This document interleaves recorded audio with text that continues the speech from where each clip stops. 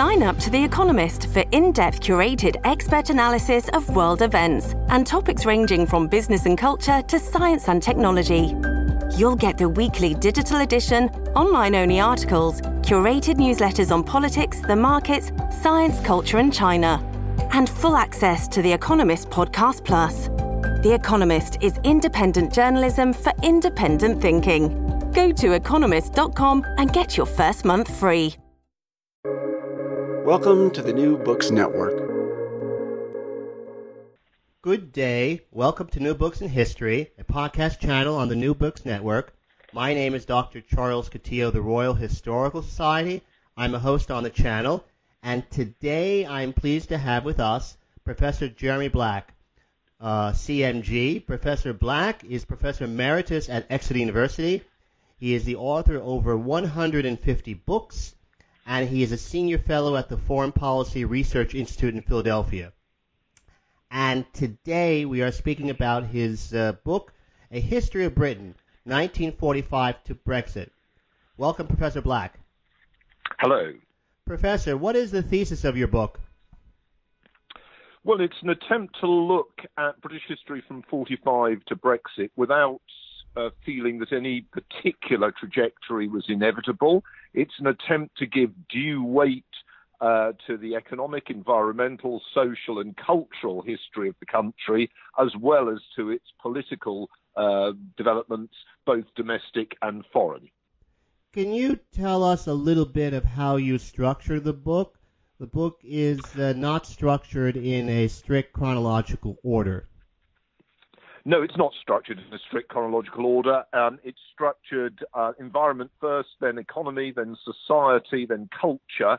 Then it's structured in terms of 4 chapters on politics, dividing at 1960, 1979 and 1990.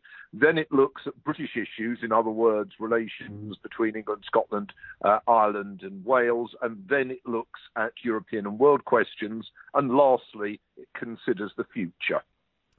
Professor, how much of a percentage increase was there in the UK population in the 1945 to 1989 period as opposed to the 1990 to 2016 period? Well, you very much put your finger on one of the drivers that I think we can fairly say, to my mind, is very, very significant. I actually think that, the tendency to underplay the human and physical environment is not very helpful, and partly because people have become very worried about being accused of racism, though, of course, population movements are as much of people who are whatever you mean by white as whatever you mean by non-white. People aren't keen to discuss it. But essentially, the UK population, that's that of England, Scotland, Wales and Northern Ireland, rose from 50.2 million in 1945 to 65.1 million by mid-2015. And if you look at the population of England, the Office for National Statistics is suggesting a population by 2024 of 58.4 million, and by 2039 of 63.3 million.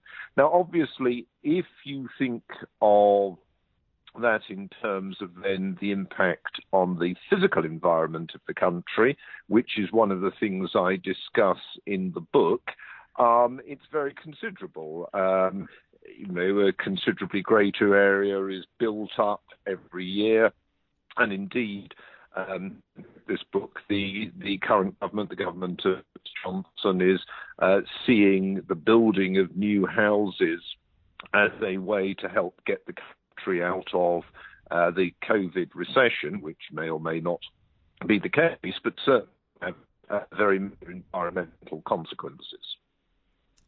And would it be correct to say that the majority or plurality of that increase is the result of, particularly in the 1990 to 2016 period, a massive increase in third world immigration to the UK? That's one significant increase, but it's not the only one. There was also, as a result of a sort of very much an open borders policy towards European Union expansion, a very significant increase in population from Eastern Europe, more particularly Poland, Romania, Bulgaria, and Slovakia. And that was a very major strand. And also, I think it's fair to say that there are significant populations which have increased in recent years from countries such as Portugal, Italy, from the Middle East, from the United States. It's increasingly a very diverse population mix, and this has caused issues in terms of what one means by Britishness, and also how one sort of deals with the problems of living in a society in which not everybody is willing to accept the existing legal patterns, for example, on education for women, attitudes towards homosexuals, so that you have, for example, some ethnic minority groups which can be quite very much be at times intolerant towards other sections of the community. And in fact, being completely unwilling in some instances, not by all means all of them, obviously, but in some instances completely unwilling to abide by cultural norms of the pre-existing population. Yes, I think that's a very fair statement. In your discussion of the topic of energy, you make reference to the fact that in the future, the UK is very much dependent upon investments by Chinese and French state-owned companies. Does not that, in this fact, make nonsense of the concept of Brexit insofar as Brexit means, quote, taking back control, unquote? Well, it's not my purpose to get involved in a program about Brexit. I'm very happy to do one with you if you'd like to discuss it. I think that the contrast would be between being part of a multinational, increasingly federalist political entity, which is, I think, what one might say of the European Union, whether you support it or don't support it, and decisions made in specific areas of policy made by a national government of its own volition. Now, you're absolutely correct if you point out that the nature of the world economy, world security issues is such that no state of the type of Britain is without dependencies on others. I suppose what one might say is there's a difference between those dependencies that you might willingly accept as on a ad hoc basis, and those that you might think of as systemic. Yes, and in fact, you hit the nail on the head in some ways. In a memorandum in, I think, 1960 or 61, the then Lord Chancellor, Lord Kilmer, pointed out to the cabinet that by acceding to the then common market, there would be a transfer of sovereignty which is over and above the normative transfer of sovereignty when a treaty is signed between one state entity and another. Yes, and listeners will have their own views on this matter, but one of the things that I think was rather striking about the debate on at the time of the referendum in 2016 is that those people that wanted to remain in the European Union primarily did so for prudential reasons, often focused on their concern about what departure would mean for Britain, particularly economically. I think it would be fair to say that there was relatively little of a positive enthusiasm for the European Union. There was a sense that this might or must be a better thing to do, rather than oh God, thank God we're all Europeans. Now, obviously, there were some people who took that latter view, and that is a strand.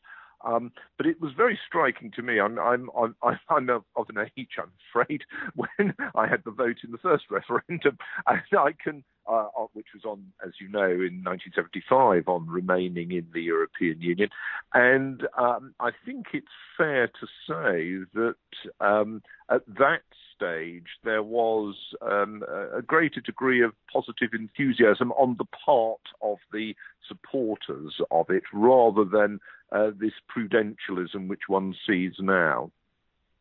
How did the nature and understanding of class and class identity change in the post-1945 period?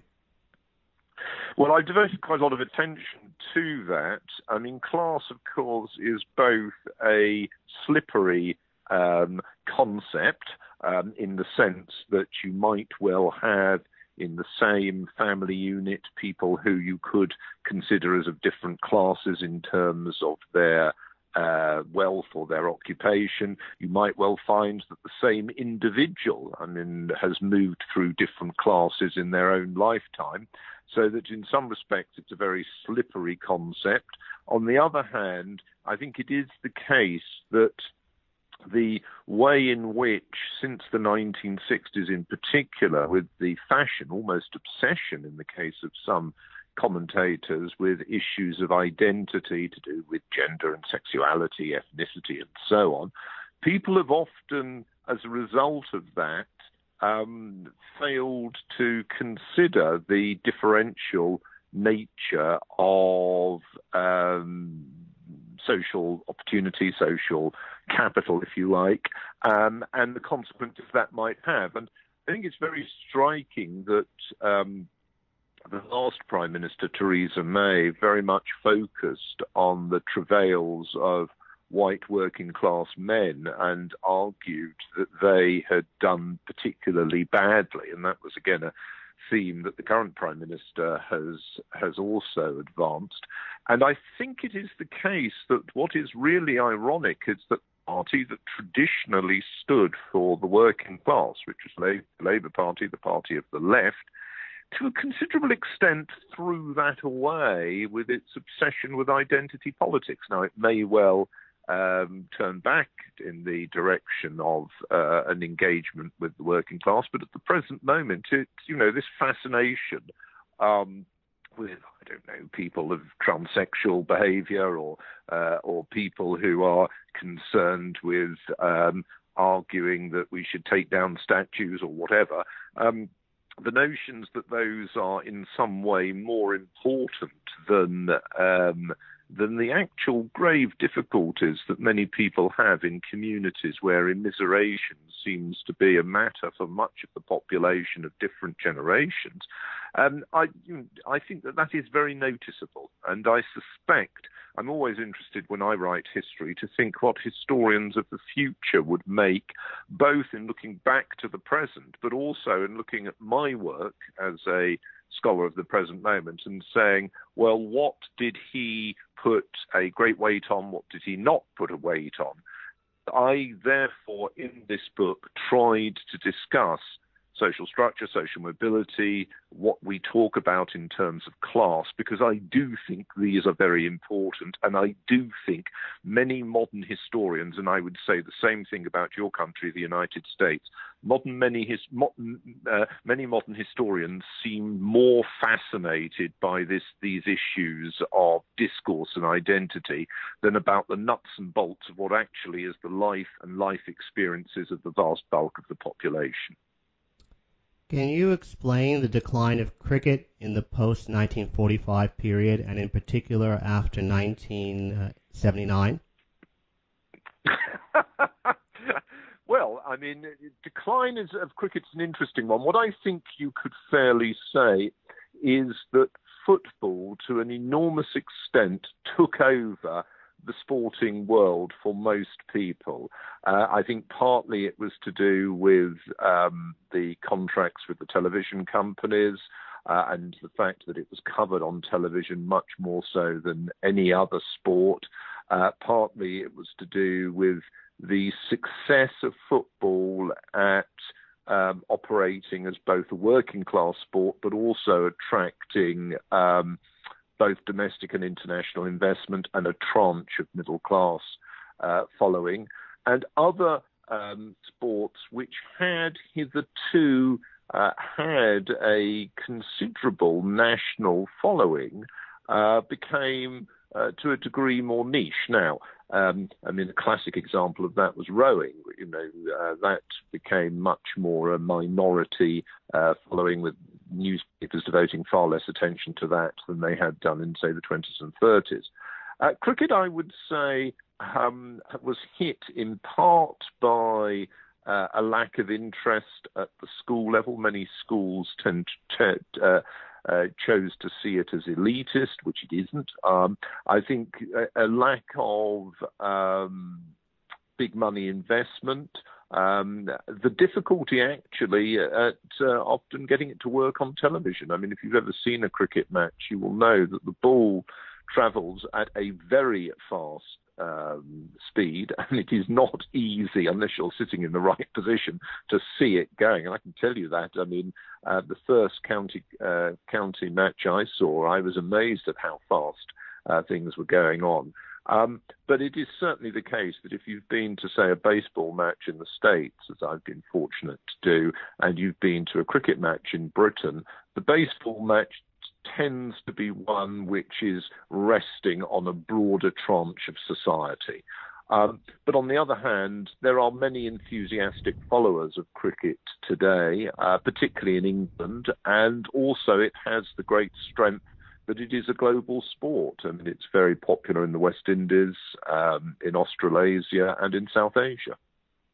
How do you explain the paradox of the fact that the British, as you say, became much more open to foreign influences in the post-1945 period? I suppose actually in particular the post-1960 period, and yet, oddly enough, became much less likely, at least as a percentage of the population, to speak foreign languages. Well, I suppose the British, like the Americans, dare I say, have the great advantage that English is a universal language. And I think that's very important. And it's also important that the media that the British watch, much of which is of American provenance, though a lot of it's British provenance, is in English. I think that's very, very significant. Again, I think one could look at failings of the school system, but also how should one say this? One doesn't want to be unpopular more than usual, but I've often thought that learning a language is hard, and that you often require parents to encourage children to work at it. And I think it's fair to say, Charles, that since the 1960s, that has become a much less common feature of British society. And it's no accident that some of the groups who are best at languages are groups who are immigrant groups who have actually had to engage with learning English, whereas often the domestic population has found that much harder because they can't be bothered. Whenever people often say to me how terrible the young are, by which they mean the generation I used to teach. I've now retired. And I always say to them, well, blame their parents. So I think that there is a degree of narcissism among the young, of not being keen to do things that aren't of interest to them. But I think in part you have to look at how their parents don't encourage them in a certain direction. It's not one or more... I'm sorry. In your discussion of the Labour government of 1945 to 1951, would it be correct to say that you agree with the commentator and historian Corelli Barnett in his less than positive view of that government and its policies, particularly nationalization? And if so, why do you agree with him?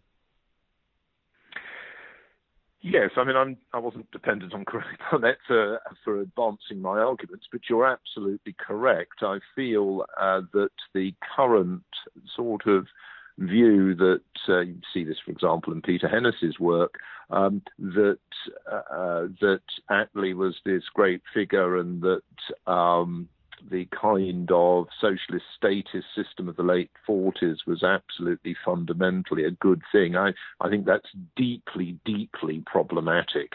I think it's deeply problematic both on the international level, that Britain in many senses embraced a role which it could no longer afford, but also more seriously on the domestic level, it was part of an obsession with state control and state centralization.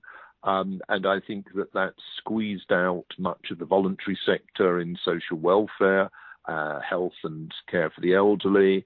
It led to an overly powerful central government, and it led to very poor investment choices. And it also contributed to a degree of corporatism that helped trade unions to become too powerful, and that then caused major problems in the 50s, and more particularly the 60s and 70s and into the 80s.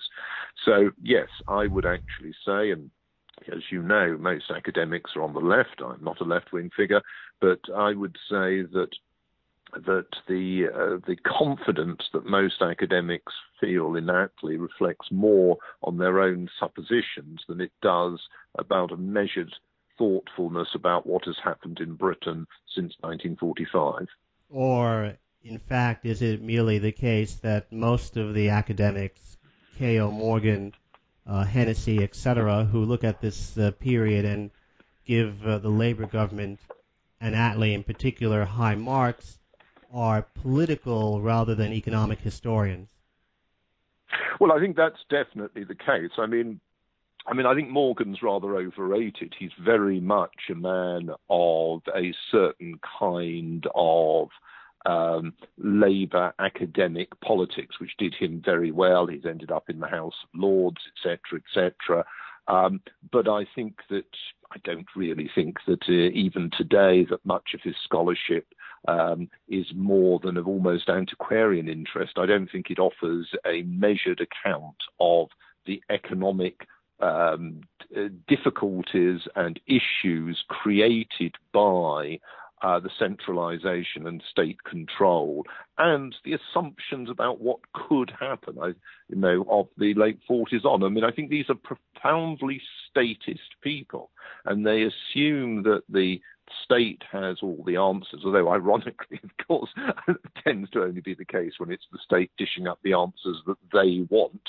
And I think that, the possibility that differing means of organization, including if we were to just look at, since people don't like looking at ones that are non-European, many of them are sort of almost seem viscerally anti-American. But if you are thinking, for example, of social welfare on the French system, if you're thinking about the pattern of a more prudentialist attitude towards international relations, I think that there is quite a lot of flaws in the Attlee government, but as you are implying, there does seem to be an orthodoxy in the other direction. And then, of course, they all review each other's books favourably. They all say how they all back each other for things like the British Academy and all the rest of it, and they become the orthodoxy and the norm.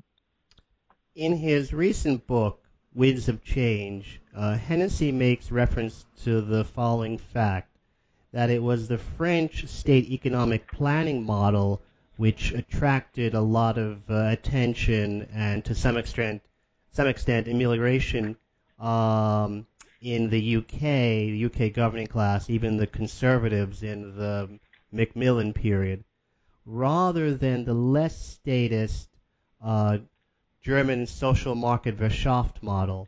Well, how do you explain this?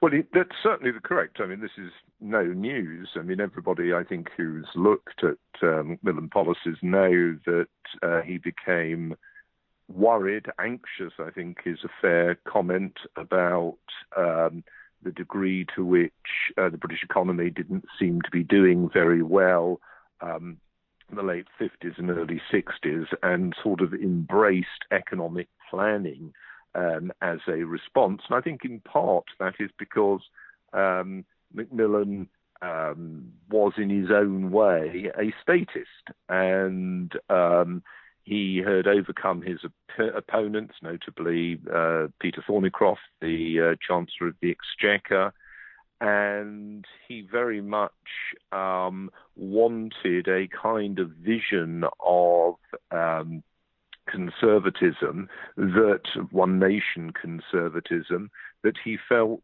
was best taken forward by the National Economic Development Council, which was established in 1962. Now, I think with the benefit of hindsight, but people at the time, did warn about this. It can be seen that there was, again, too much of a state centralisation, not enough confidence in the market, and I think that did have a lot of consequences.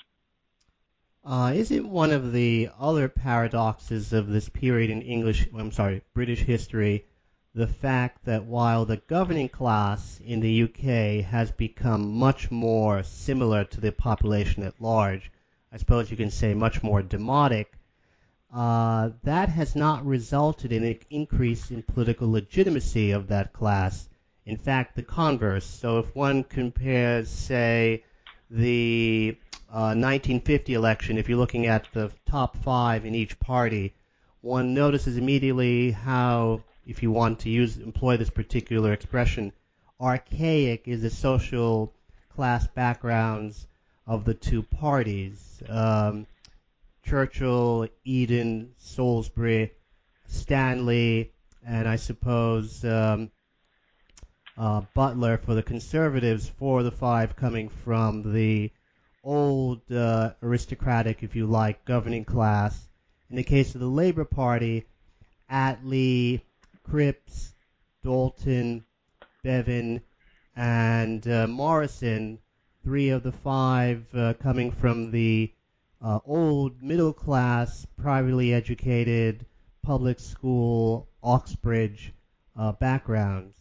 But that changed so that the current governing class is much more similar to the population at large, has not led to an increase in political legitimacy. I think actually, correct me if I'm wrong, the 50 and 51 elections, both parties garnered the most percentage of votes from the voting population that has ever been the case in UK history, as well as the highest turnout in UK history.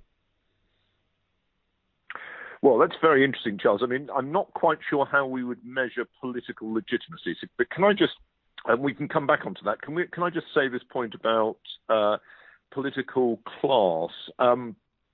First of all, yes and no. The Conservatives are less of an aristocratic party, though on the other hand, the very high representation of Old Etonians is quite eye-opening over the last 10 years.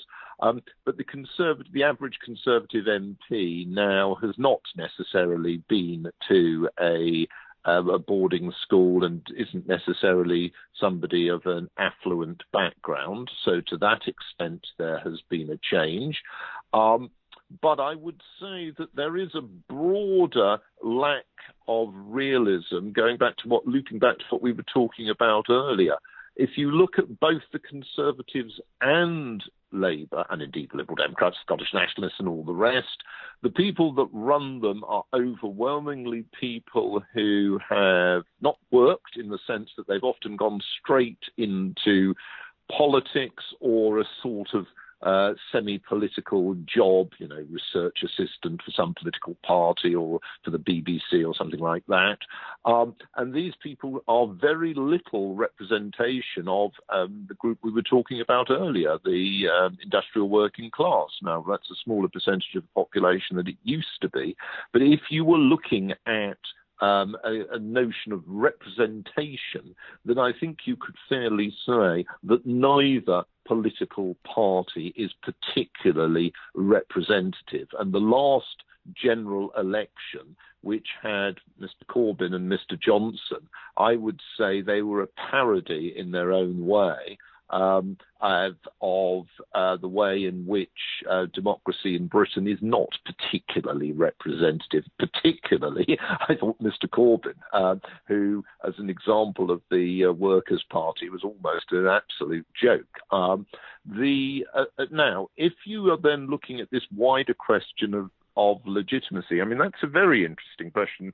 Some years ago, I wrote a book on whether Britain was governable, and I wrote it in the aftermath of the lorry drivers' strike at the beginning of the century. There was a period when the Prime Minister was Tony Blair, who had a very strong parliamentary majority, but in a particular issue, it was very clear that he could not prevail, but against what in effect was illegality. And I was interested in this question as to whether the country is less and less governable. And I would say that there is an extent to which that is the case today, that notions of order, deference, acceptance that democracy means the legitimacy of the other side, if they've got more,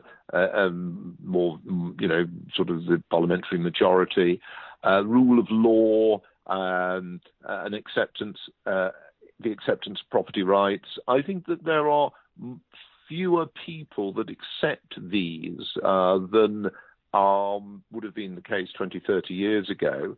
And there also have been, how shall one put it, changes in the habits of behaviour. I mean, the mass national hysteria, which of course didn't involve everybody, but involved a lot of people when Princess Diana died in 1997, was very different to what you would have anticipated 30 years before that. So I think that there have been changes. I think it's not easy for politicians to respond to changes, but it doesn't help matters that so many of them come from the same coteries. And I would suggest to you that this is as typical of the Labour Party as it is of the Conservatives. Well, I would agree with you. Well, I suppose the point I was making is that particularly in the late 50s, early to mid-60s, there was this discourse. I suppose the best examples are the Sampson original Anatomy of Britain and the articles, I'm not sure whether they ever came up into a book form, by Perry Anderson and Tom Nair in the New Left Review, The Origins of the Present Crisis. Both arguments, and there were other people making the same arguments at the time, were that in terms of its social class background, Britain and education, Britain had an archaic governing class, and which was not representative of the population in those terms, and that once that changed, there would be a change in terms of positive change, not only in terms of political legitimacy, but also in terms of governance. And well, let me put it to you, Charles, let me put it to you, the exact opposite has happened. I would say fewer people today have any understanding of notions such as return on capital, what profit means, how an economy works. I would actually say that Sampson, Nairn and Anderson, of course, got it completely wrong because they were obsessed with class as opposed to economics. And you have a situation at the present moment, I would say, in which there is among a wide tranche of those who wield authority an assumption that somebody else should pay for things and that they have the great legitimacy of their own conceit. Was there, in fact, such a thing as the Buttskill Consensus in the 1950 to 1970 period? Well, as you know, I discussed that in the book, and I think there both was and there wasn't. There were some aspects in which there were similarities between the Conservatives and the Labour governments. Not least, for example, over foreign and defence policy, support for NATO, the retention of the atom bomb, opposition to the Soviet Union, backing for managed change in the maintenance of empire. But there were also, I would suggest, major differences in the tone, the content, and the direction of policy.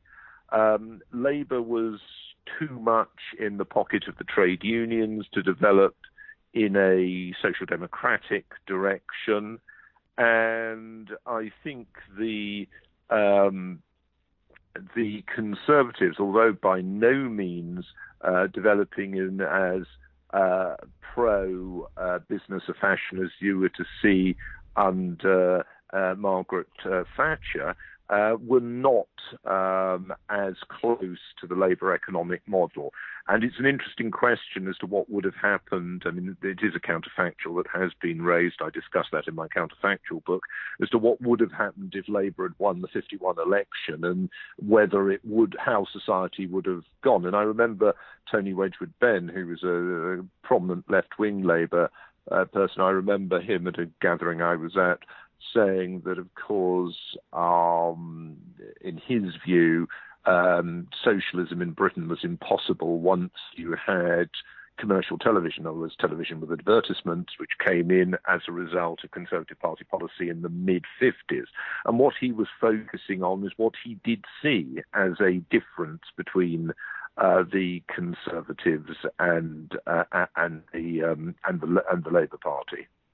I mean, I think, the classic thing is that Labour preferred collectivist solutions and was therefore happier to advocate a leading and controlling role for the state, whereas the Conservatives tended to favour individual liberty and low taxation. How popular, how much by way of political pressure was there mandating the reforms that Roy Jenkins put through when he was Home Secretary under Wilson in the mid-1960s?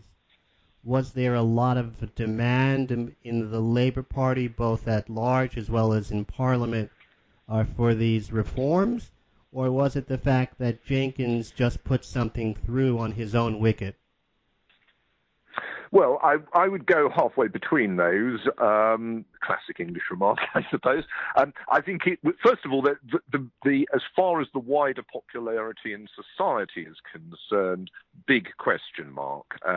Public opinion polls indicated very limited popularity for abolishing the death penalty, for example, for the crime of murder. And I think there's no accident that Jenkins was not really by temperament a Democrat. I mean, he was a sort of, he used socialism as a sort of way to keep himself in power, privilege, and women. Particularly upper-class women. Particularly upper-class women, and if you want to take it a stage further, you will notice that he was a patron of a number of historians who subsequently have written up his tradition and his tranche of British history of that period, and you can ask some interesting questions about that. But let's leave that aside for the present moment. If you're thinking about whether it was just Jenkins, the answer is no. There was a tranche within the Labour Party. I mean, obviously, it varied by issue. So, for example, if you're thinking of abortion, there was a tradition, particularly among Catholic working class MPs, who were very opposed, Labour MPs, some of whom were, Irish or sat for constituencies in which there were a lot of Irish people in Britain, that is, were not very keen about them at all. And I think it's fair to say that there were some aspects of the policies that were not popular even within the full range of the parliamentary Labour Party. But there was enough support there, and the reality is, of course, that in Britain, particularly in that period where you had relatively, I wouldn't push it too far, but greater political cohesion within political parties. Once your party is running a ministry, that ministry, if it's got a powerful minister in charge, they can generally push through the legislation. I shall tell you a story about Jenkins which will amuse you or may not amuse you. I remember reading in the magazine Private Eye, a wonderful satirical English magazine which tells you lots about the corruption of British politics. Unfortunately, it underwrites it. There's much more to talk about. But it once referred to Jenkins stopping the Holyhead Express, which was a very major train, at an unscheduled stop because he wanted to get on a train. And I thought that was actually remarkable. So I decided I would see if I could actually do that and persuade a train to stop at a place it shouldn't, and I managed to do so. So I remember one of my colleagues, I was travelling second, he was going first, complaining bitterly to me that the train had stopped and wasted several minutes slowing down at this particular stop to let, just as he put it, some idiot get off. And I didn't think I could tell him that I was doing it just to see if it was possible. Jeremy, I won't give you away. Thank you. Jeremy, you dedicate the book to the well-known writer and historian Dr. Anthony Seldon. Now, one of Dr. Seldon's better-known books is titled The Governing Performance, which correct me if I'm wrong, I believe he co-wrote with Dr. Hennessy, or I should say actually Lord Hennessy. Using that point of view, who, to your mind, would you rate as the top 5 prime ministers and governments in the period covered by your book? Well, there not been all that many governments in that period. I find it easier to go right back to 1742. I once gave a lecture at Number 10, and I was asked to name the 3 best and 3 worst prime ministers, and I had a shot at that. But if you're looking at just the period after 45, it's a pretty disappointing sort of situation. Attlee took the country in the wrong direction. Churchill, Eden and Macmillan obsessed with foreign policy and didn't pay enough attention to domestic situation. Douglas Hume was in for too short a period to do very much. Wilson was a rather corrupt and corrupting individual, rather lazy individual. A classic example of why you shouldn't put very bright people into positions of prime minister, you might think. Callaghan, actually, who was prime minister in the late 70s, Labour prime minister then, was pretty well the only prime minister who was more interested in Consett, which was a rundown British steel town, than Cape Town. And, it would have been interesting to see what he would have done if he'd been re-elected in 79. So I actually have quite a lot of respect for Callaghan. And, of course, he had as well had the experience of holding the great offices of state. He was an experienced politician. So Callaghan, I think I would say, was the best of the Labour prime ministers. Mrs. Thatcher was enormously important in standing firm against both the, as it were, resurgent communism in the early 1980s during the sort of last peak of the Cold War in that period, as well as against the anarchic trade union movement in the shape of the National Union of Miners. Less positively, I would say she failed, despite having very secure parliamentary majorities, at dealing with a lot of issues that she could possibly have devoted some of her political capital to dealing with. So I would say Mrs. Thatcher was a good prime minister, but had failings.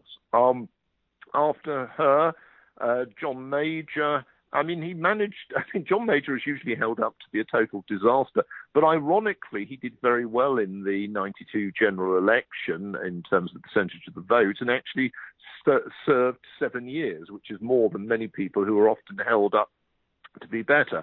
But it has to be said that there was, by his later years, a sense of a complete failure of the political system. Blair was a spiv. He helped to completely mess up the British question in terms of Scotland and Wales. He was very foolish and feckless in foreign policy. And at a time, he sort of, again, blew the opportunities of doing quite a lot of good, which he could have done given his parliamentary majorities. Gordon Brown, I'm not tremendously impressed with, I have to say.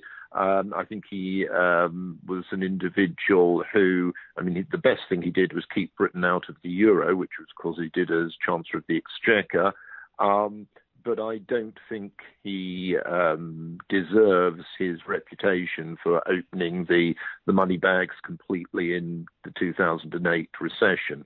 Cameron, another sort of rather vapid character, a sort of Tory version of Blair, feckless, and the hilarious thing about bad at foreign policy like Blair is Libya, for example. The hilarious thing about him is, you don't expect politicians to be good at very much, but you do expect them to be good at politics. And whether you think it was a good or a bad thing over Brexit, he certainly didn't work out what was going to happen, and he got that one disastrously wrong.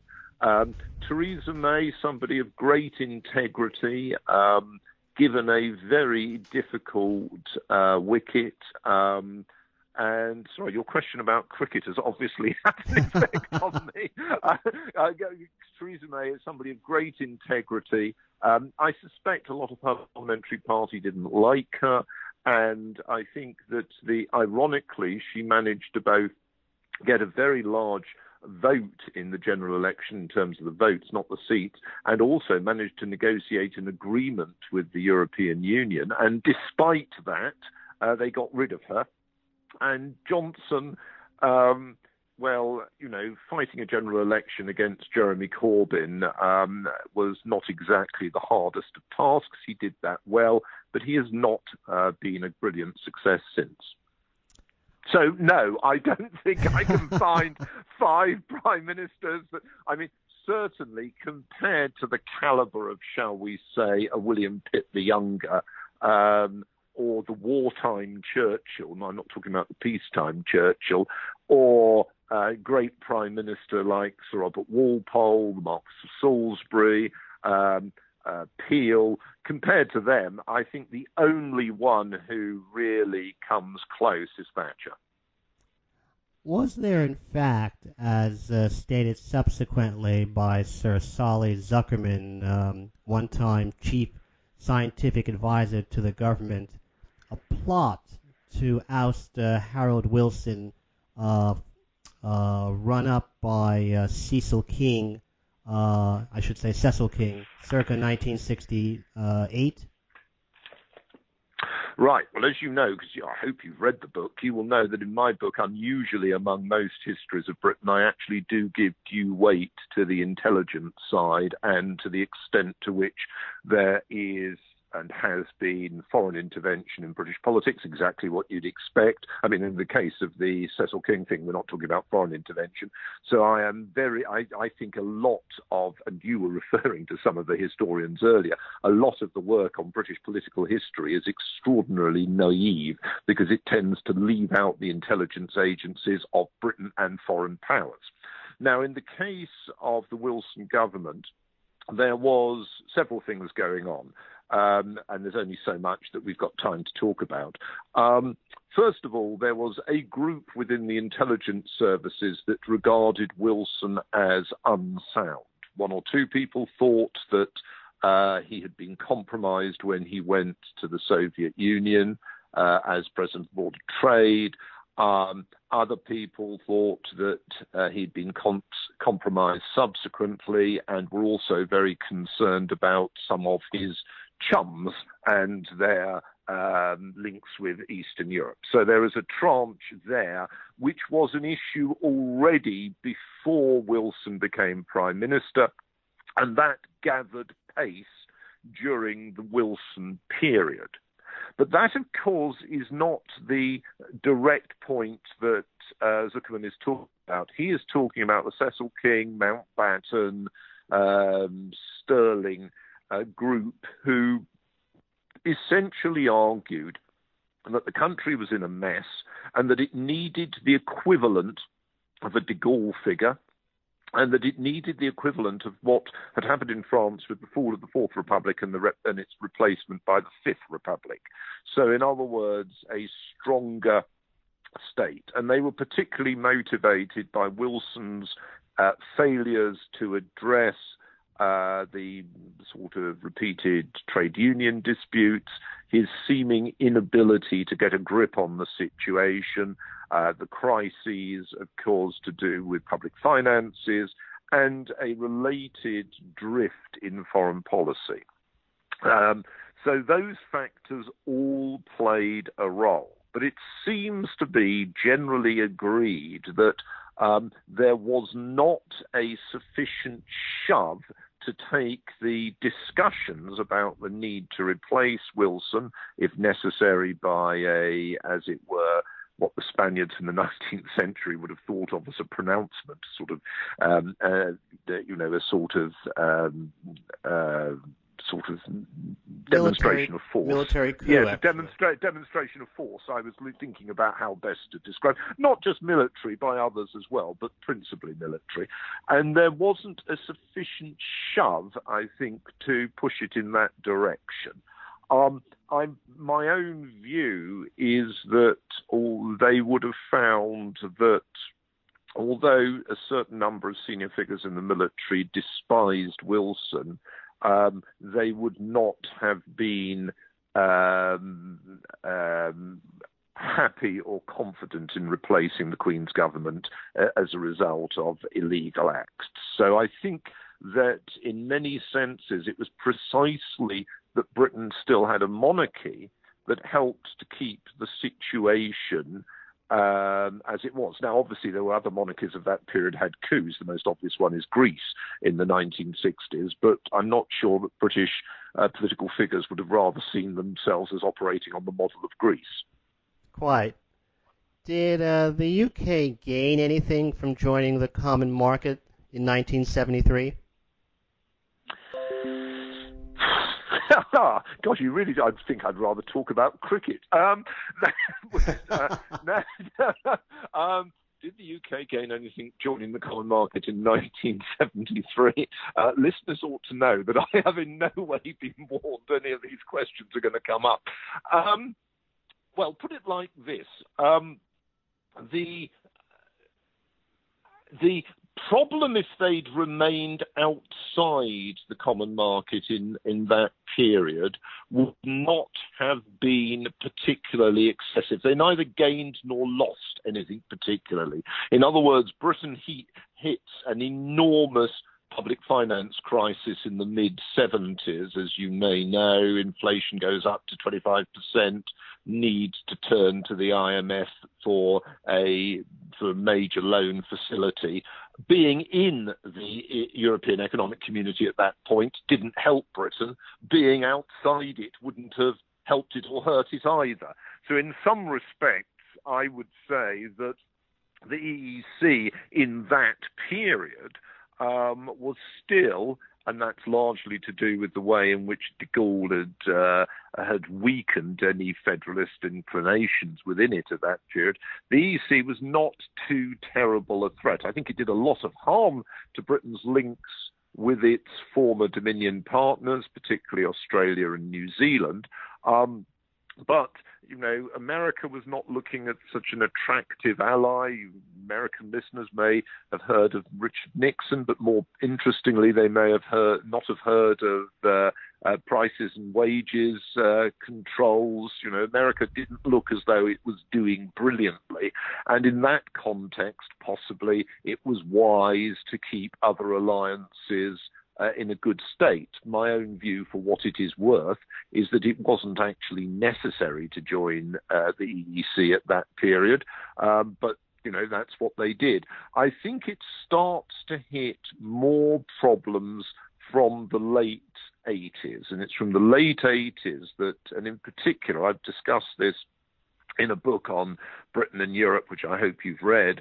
It's the failure of the French socialists, particularly Delors, which leads them, having failed to push through socialism in France, as a way one-state socialism, and Mitterrand having to change policy, they then try and, as it were, do much of that through the European context. And from then on, I think there are problems. And each time there are difficulties in Europe, then, and you've seen it most recently, the current COVID crisis, then the European Commission endlessly is trying to push through an additional ratchet in cooperation.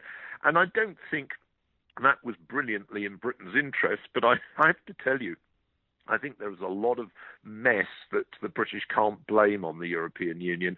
I don't think the difficulties created by establishing a separate government in Scotland really derives from the being a member of the European Union. What I would say is that once the British had decided not to join the euro, and as well, they also didn't join Schengen and all the rest, they were going to be a semi-detached member of the European project. And in a way, what the referendum meant was a different stage of being semi-detached. Now, that may not be what enthusiasts or opponents of Brexit wish to hear. In other words, we've left the European Union. We're still a semi-detached part of Europe. We're a member of NATO. We are a member of lots of other organizations, and we have a lot of trade and financial links with continental Europe. So we're still a semi-detached part of Europe. We were a semi-detached part of Europe when we were a member of the European Union. And, we were clearly never going to join the euro, and I didn't think there was much chance of us joining Schengen.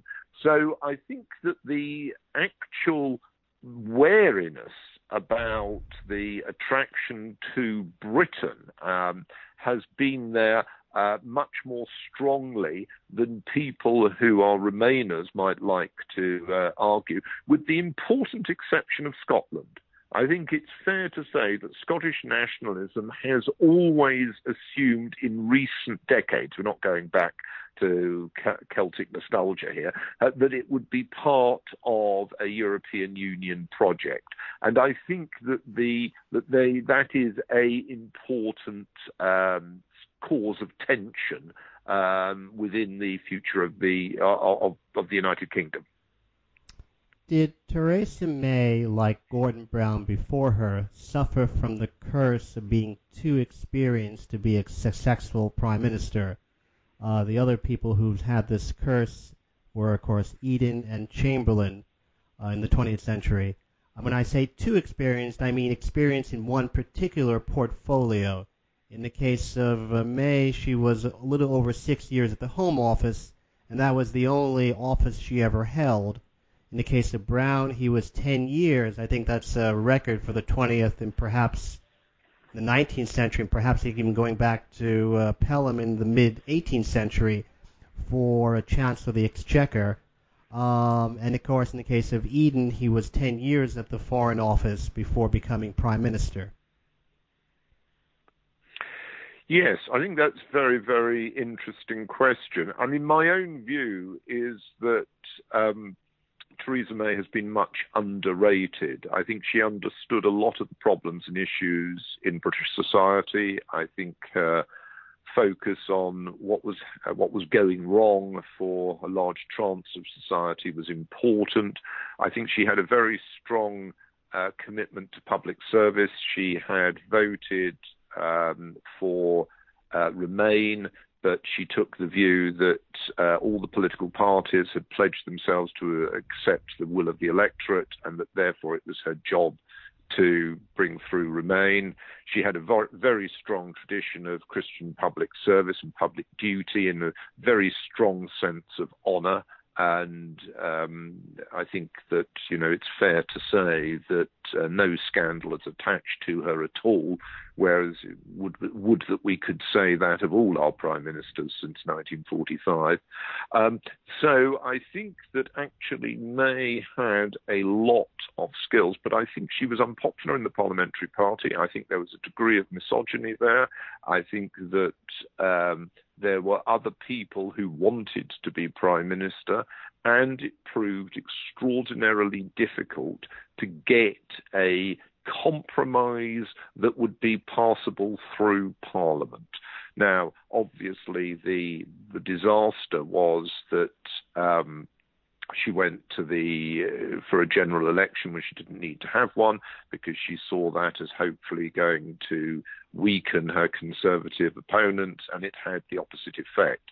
And after that, I think she was in a very difficult position, but she kept going, and it has to be said that if you look at whom the alternatives were and what the alternatives were, both within the Conservative Party and more broadly in British politics, in 2018 and 2019, it's terribly easy to throw stones at Theresa May.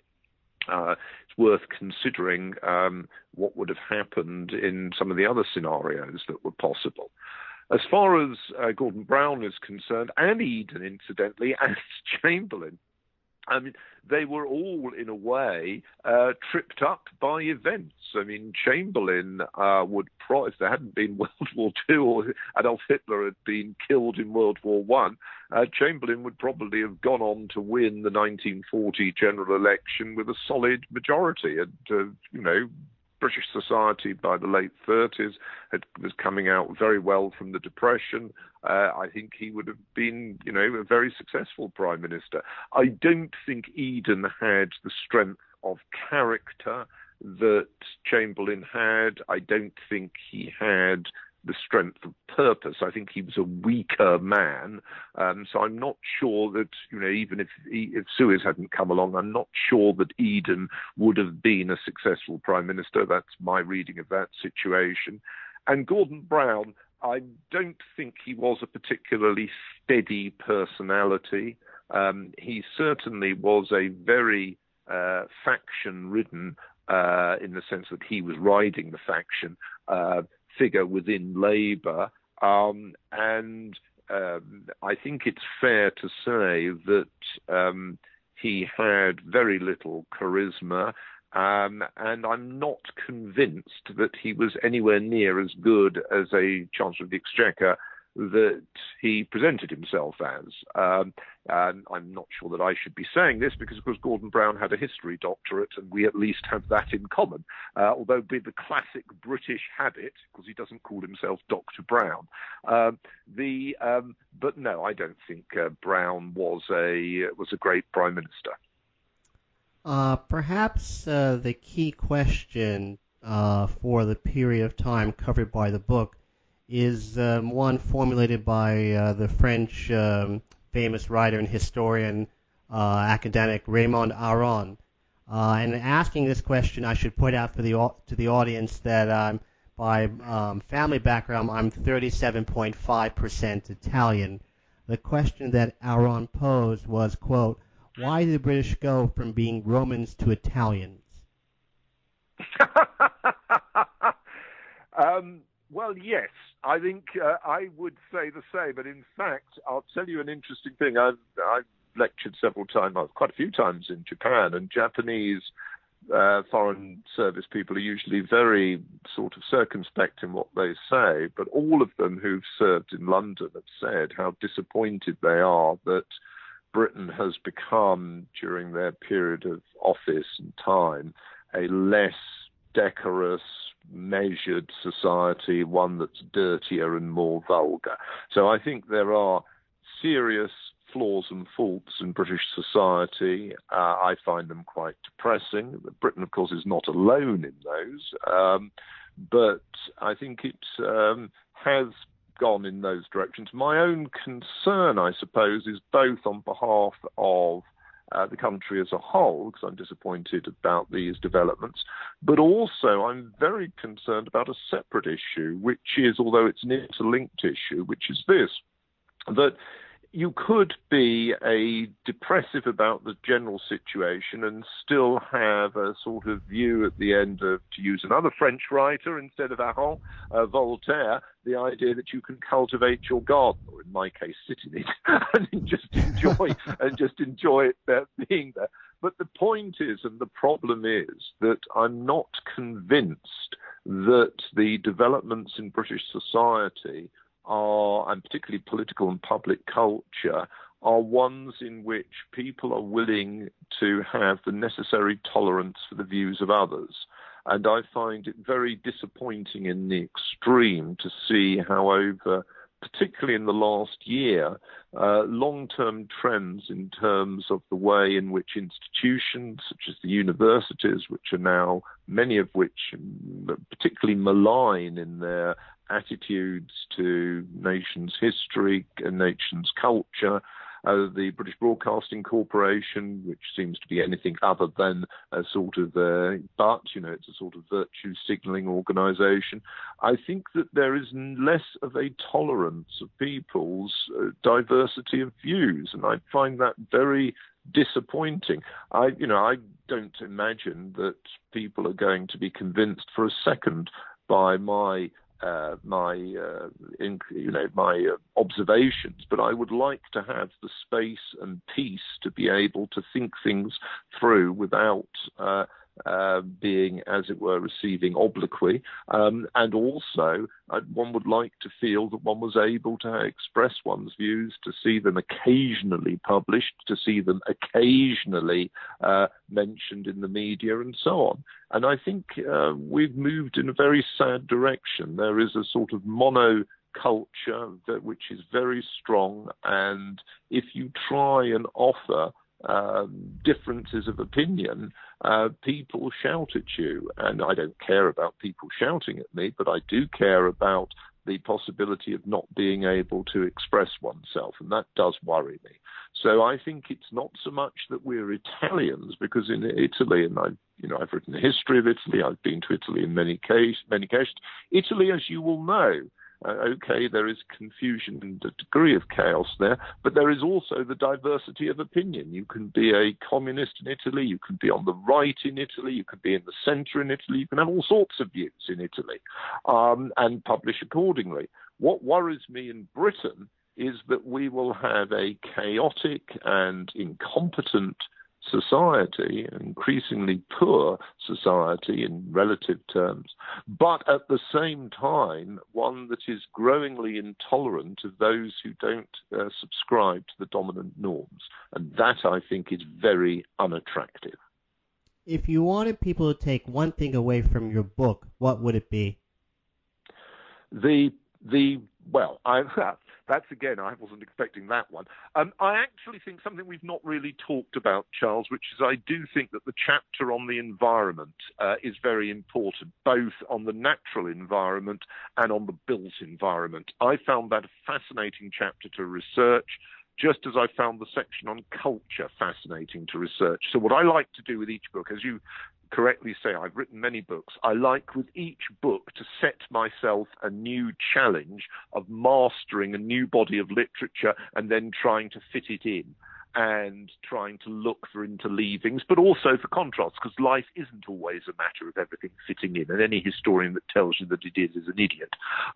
So I would say that the changes in the natural and built environment, as well as in the nature of society and culture, are fascinating. And as you know, you ambushed me on cricket, but we could have discussed food, for example. I was very interested in contemplating and thinking about the nation's cuisine, but that wasn't my excuse for many meals. Well, on that amusing observation, I would like to thank you very much, Professor Black, for being so kind as to speak with us today. This is Charles Coutinho. Thanks for listening to New Books in History, a podcast channel on the New Books Network. Thank you, Jeremy. Many thanks indeed, Charles.